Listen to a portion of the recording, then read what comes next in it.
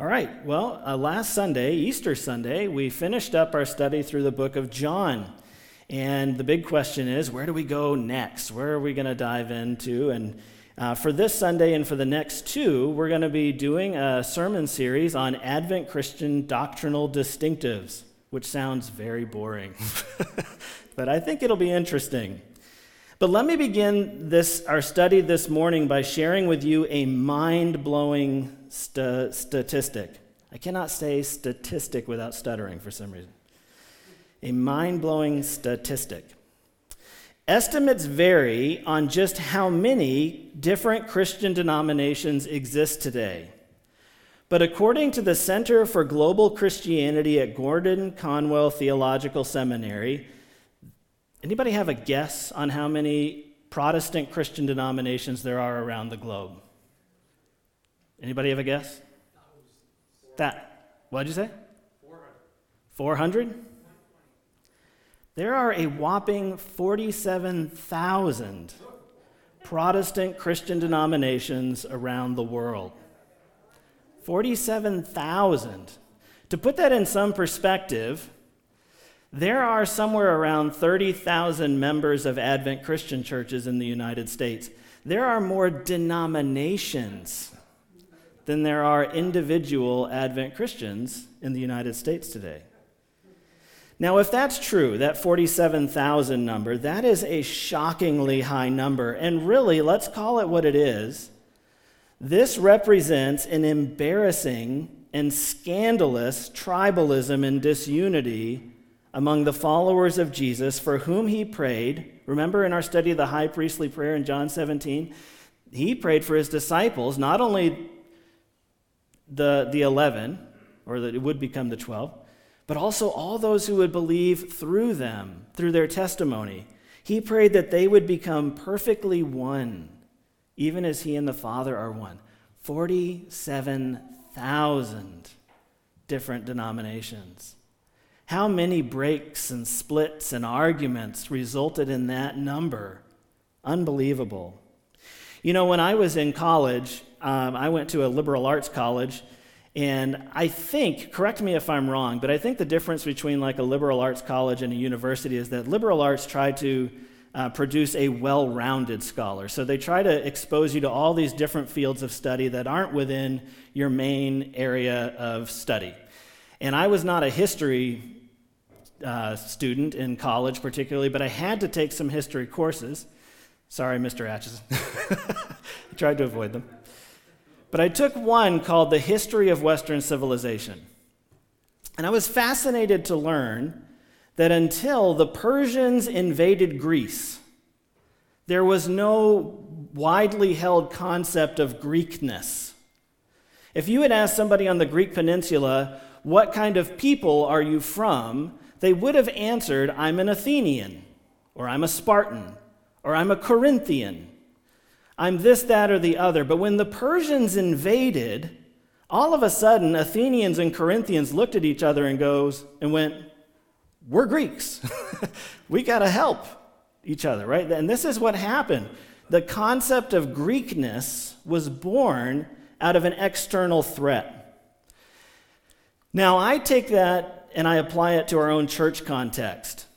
Denominationalism flourished in the American church during a period when our society enjoyed a more prevalent cultural Christianity.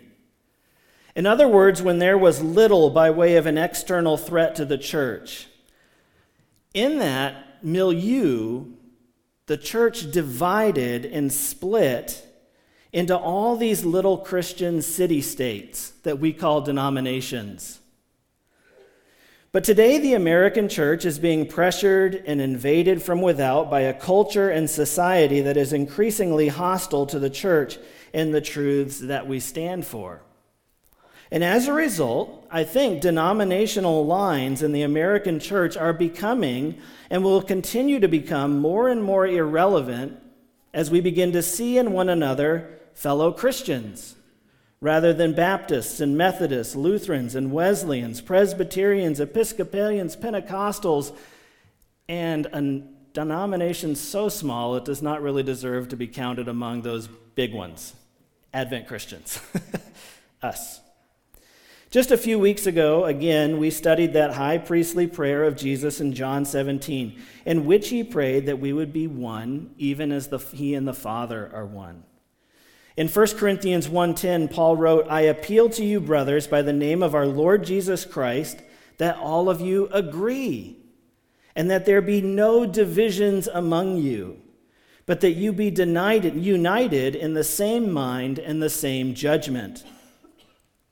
He wrote to the Philippian church, "Only let your manner of life be worthy of the gospel of Christ, so that whether I come and see you or am absent, I may hear of you that you are standing firm in one spirit with one mind, striving side by side for the faith of the gospel." What a vision of God's people, side by side, striving with the same spirit. I wanted to begin our time together this morning with those observations because today and for the next 2 Sundays we'll be studying Advent Christian doctrinal distinctives, those things that caused us at one time to split away from other churches and denominations. And it's important that we do that without promoting any sort of disunity or engaging in any kind of denominational tribalism. But unity and togetherness among God's people should also not come at the expense of a robust exploration of God's Word.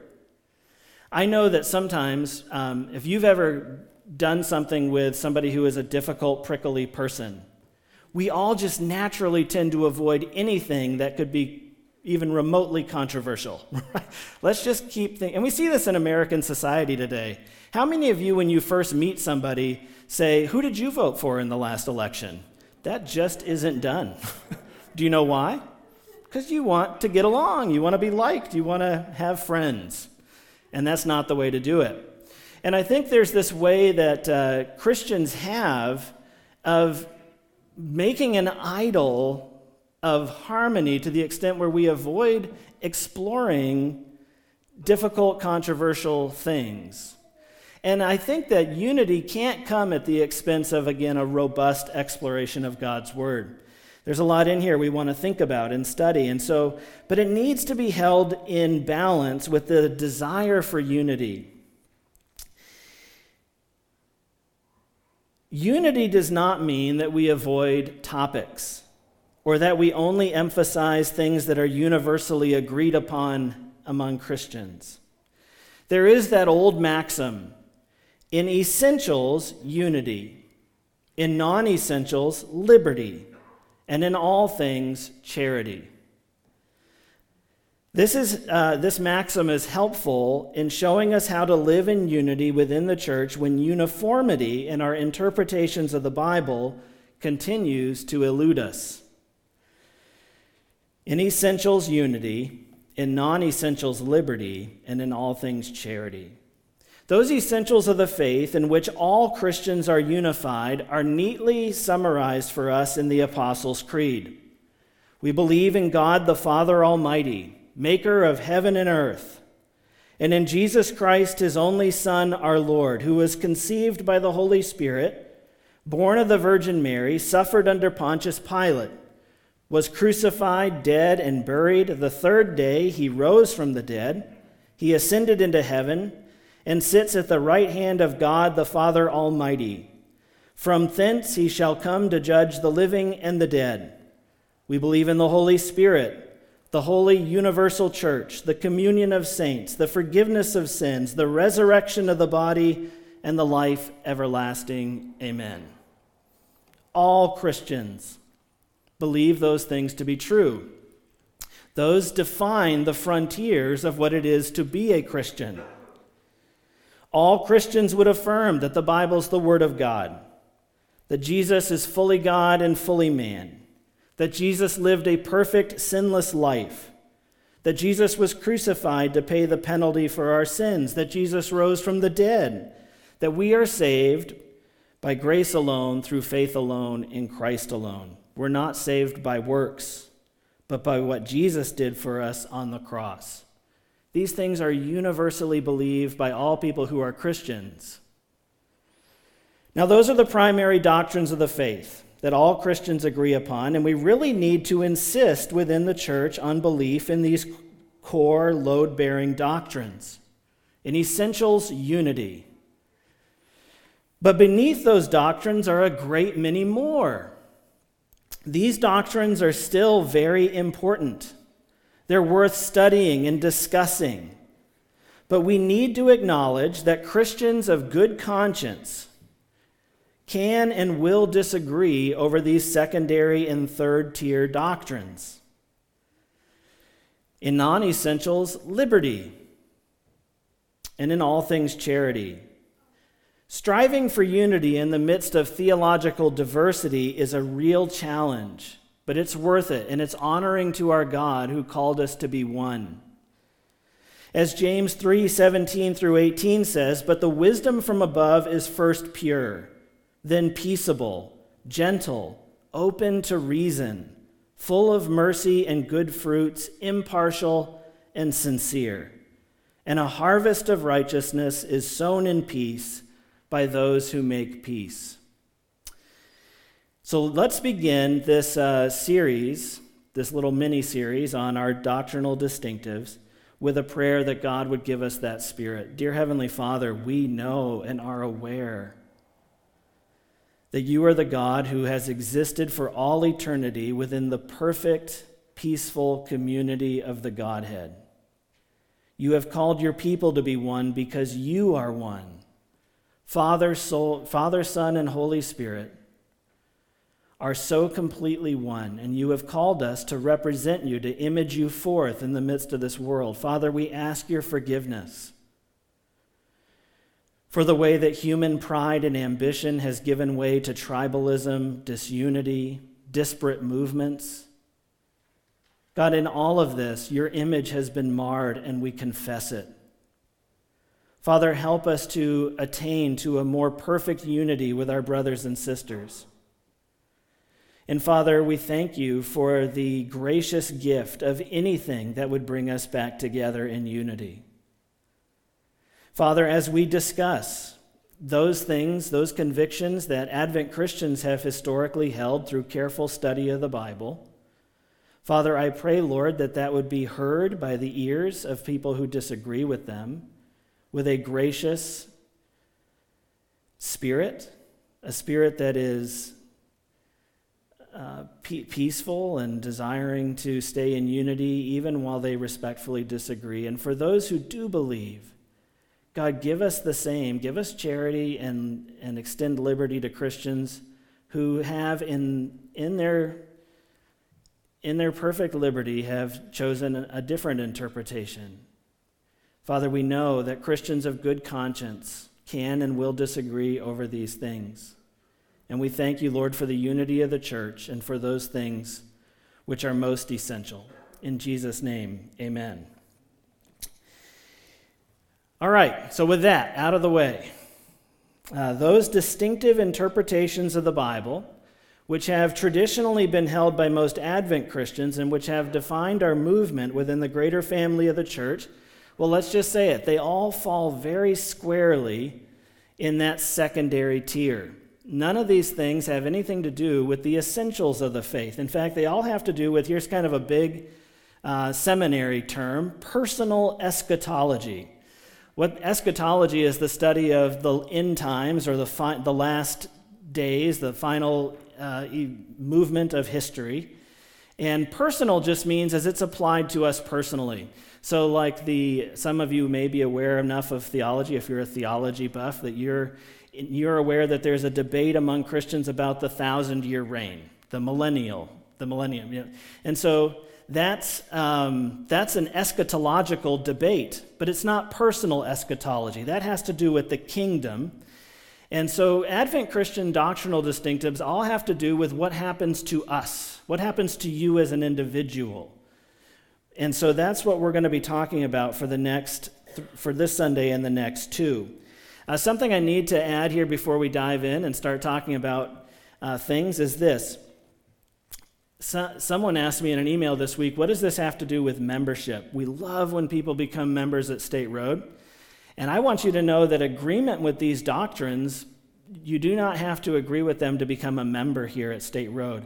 All that we ask is that you are a sincere believer, that those essentials of the faith are something that you would agree with. We certainly want our members to be aware of, and when we go through the membership class, we cover a lot of this material, but we never ask you at the end of it, sign on the line that you agree. That doesn't happen. We don't require that. That's okay.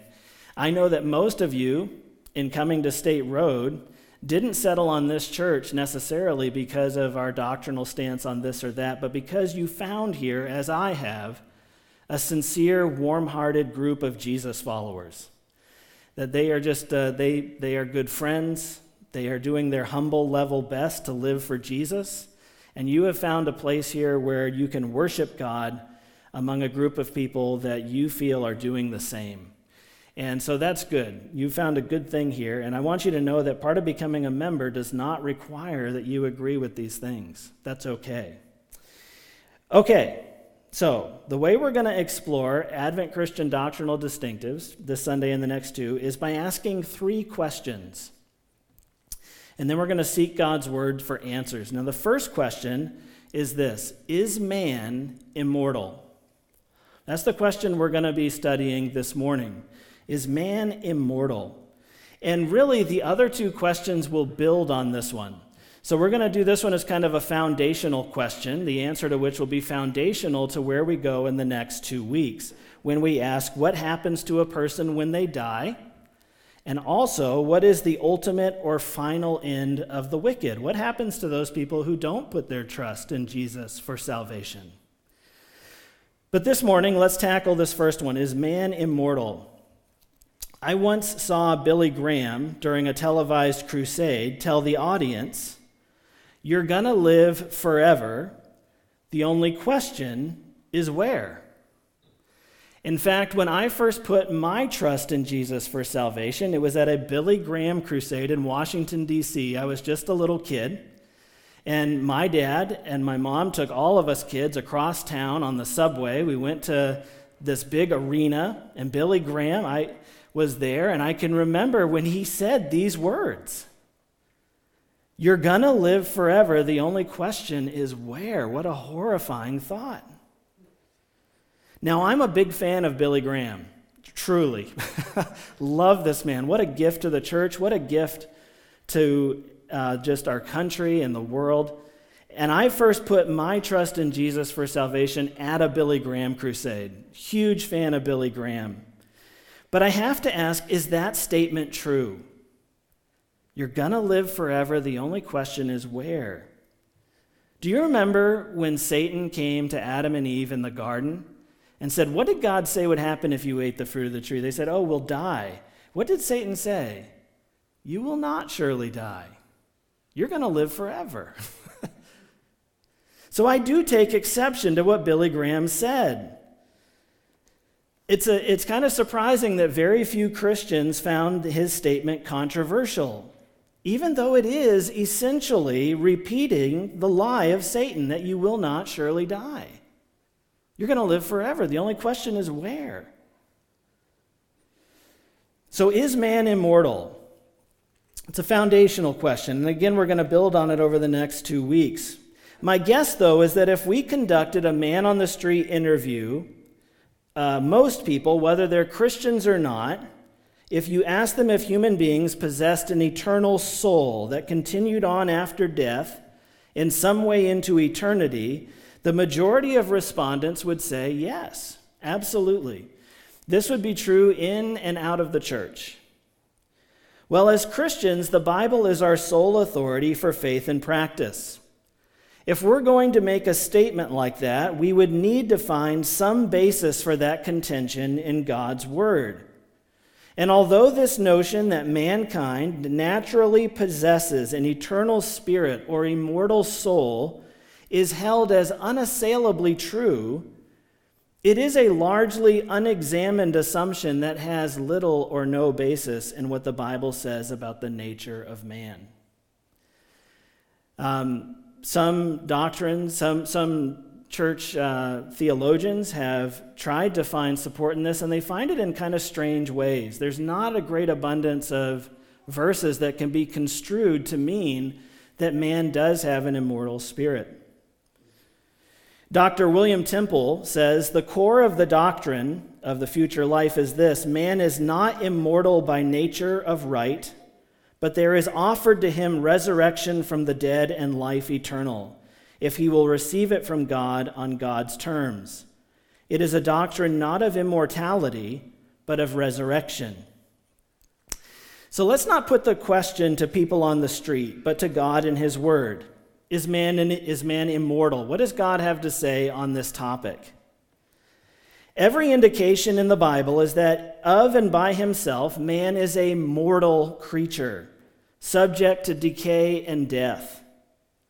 The modern concepts of the immortal soul echo again, I think, the lie of Satan in the garden that man is inherently immortal, that he won't really die. In fact, Ezekiel stated just the opposite. In Ezekiel 18:14 and also verse 20, he says, "The soul who sins shall die." 1 Timothy 6:16 says that God alone has immortality. Matthew 10:28, Jesus famously said, "Do not fear those who kill the body but cannot kill the soul. Rather fear him who can destroy both soul and body in hell." Over 500 times in the Old Testament, man is described as a mortal creature. The answer to this question, is man immortal, which has been historically embraced by Advent Christians through, again, careful study of the Bible, is that man is immortable, but is not inherently immortal. Now, I'm willing to bet that immortable is a new word for many of us. And do you know how I know that?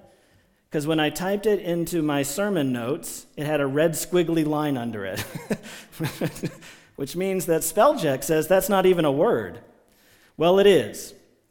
It is a word, and very few people have ever heard of it.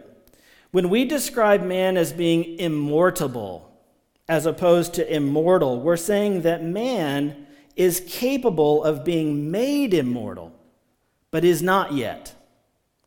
This is certainly my conviction regarding what the Bible says about the nature of man. Man is immortal. He has the potential for immortality, but that is conditional on something else.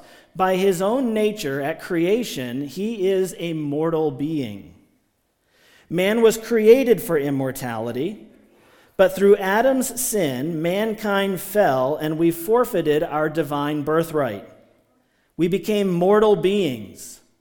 And now immortality and a continuing existence in eternity can be found only in a saving relationship with Jesus. And thus a continuing existence in eternity is best understood as being the sole portion of the redeemed. Immortality is conditional on a saving relationship with Jesus. And that's certainly what we preach. That's the most important thing for people to know, is how they can be made new, how they can be saved through Jesus.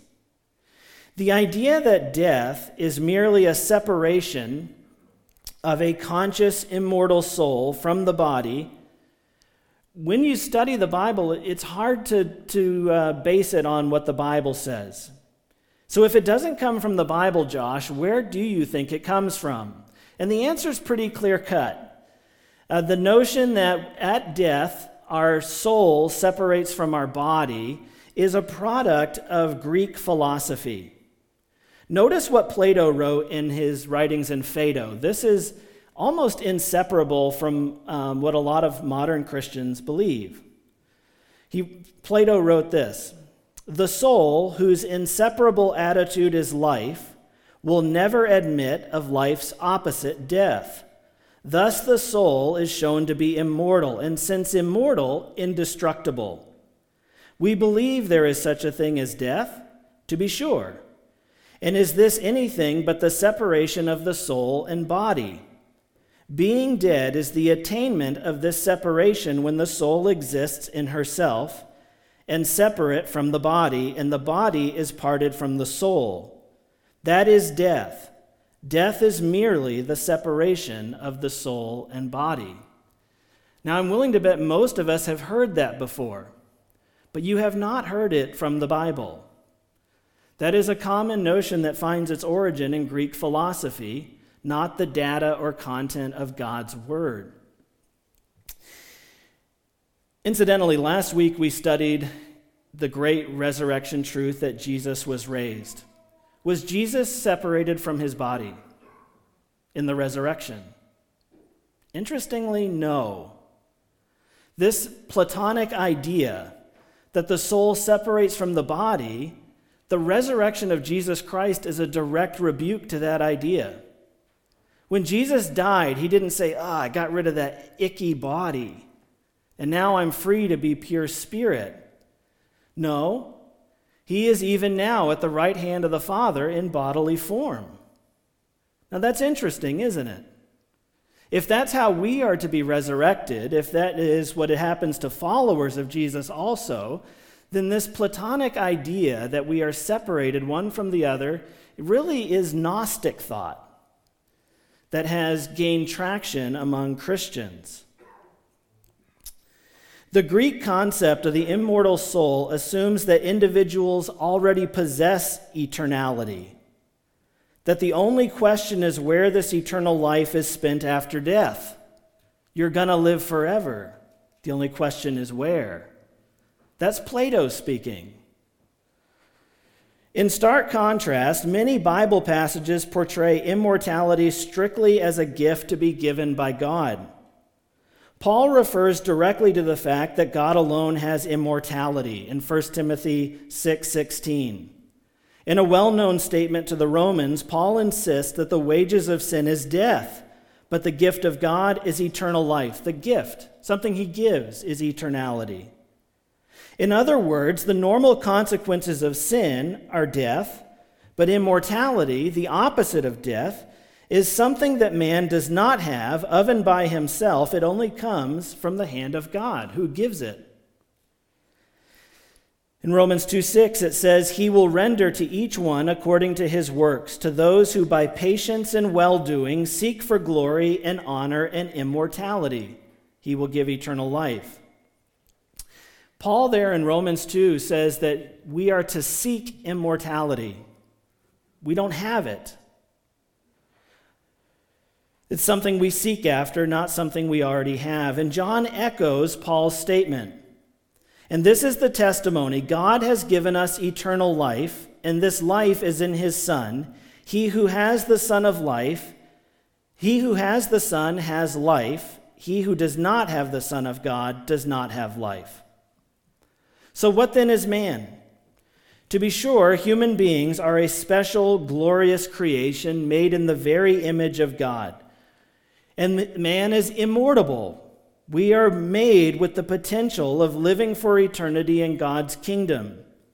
Certainly there is a dimension of our being that separates us from animals. It is a spiritual dimension. We were made to live in relationship with God. We have a capacity to understand the things of God, to seek him, to follow him. The very beginnings of man, I think, are helpful to us in our understanding here. In Genesis 2:7, we find those familiar words, Then the Lord God formed the man of dust from the ground and breathed into his nostrils the breath of life, and the man became a living creature. The Hebrew word that my translation, the ESV, renders creature, literally means soul. There is no separation from any time in the Old Testament where it uses the word soul. Here it says that formed the man of dust from the ground and breathed into his nostrils the breath of life, and the man became a living soul. That's what it means literally in the Hebrew. So from reading this verse alone, we see that this is the equation for man's creation. Dust of the ground plus breath of life equals a living soul. So man is therefore an embodied soul. The biblical writers never conceived of man as a disembodied soul. The biblical writers saw soul and body as a unified whole, inseparable. We are told that man will be raised bodily from the dead. some to eternal life and reward, and others to judgment and wrath. Those in heaven will be given new bodies, God's word tells us. And the bodies of the damned will suffer punishment and what Revelations describes as the second death. The Greek philosophers, most notably Plato, taught the essential duality of man, that we are body and soul, and that at death the soul and body separate. But this notion is difficult to support from the Bible. In fact, what the Bible says is that man is essentially a mortal creature. Both body and soul can be destroyed in hell, as Jesus said. God, in his grace, has offered us the gift of eternal life, but immortality is conditional on a saving relationship with Jesus. Now, next week, we're going to continue this conversation. Each doctrine builds on the last. And so next week, the question we're going to bring to God's word is what happens when a person dies? So we're going to stop right there. Let me just pray, and we'll continue this conversation next week around that question. Dear Heavenly Father, in the midst of this robust exploration of God's word, I'm sure there were ideas that for some were the first time they ever wrestled with them. And Father, I continue to believe that old maxim that in essentials unity. Father, Christians everywhere should agree on a few certain things. But this conversation that we just began falls into that secondary category of areas where Christians in good conscience can and will disagree. And so, Father, I pray that in a spirit of unity, we would continue to explore these things while remaining committed to one another and to our relationships which are bound up in you and in the church. Father, I'm so grateful for this church family. I'm so grateful for the minds that you have given them, for the way that they search the scriptures for themselves. And Father, I pray that we, like the Bereans, when confronted with new ideas, would always run to your word to see if it lines up. Is it true? Father, we are grateful for the indwelling of the Holy Spirit who guides us into truth. And Father, we are all equally capable of searching God's word and for you to meet us there and show us the truth of things. So Father, I thank you for this time that we've spent together. I thank you for this discussion that we're having. I pray, Lord, that you would use it to bear fruit. And we pray all this in Jesus' name. Amen.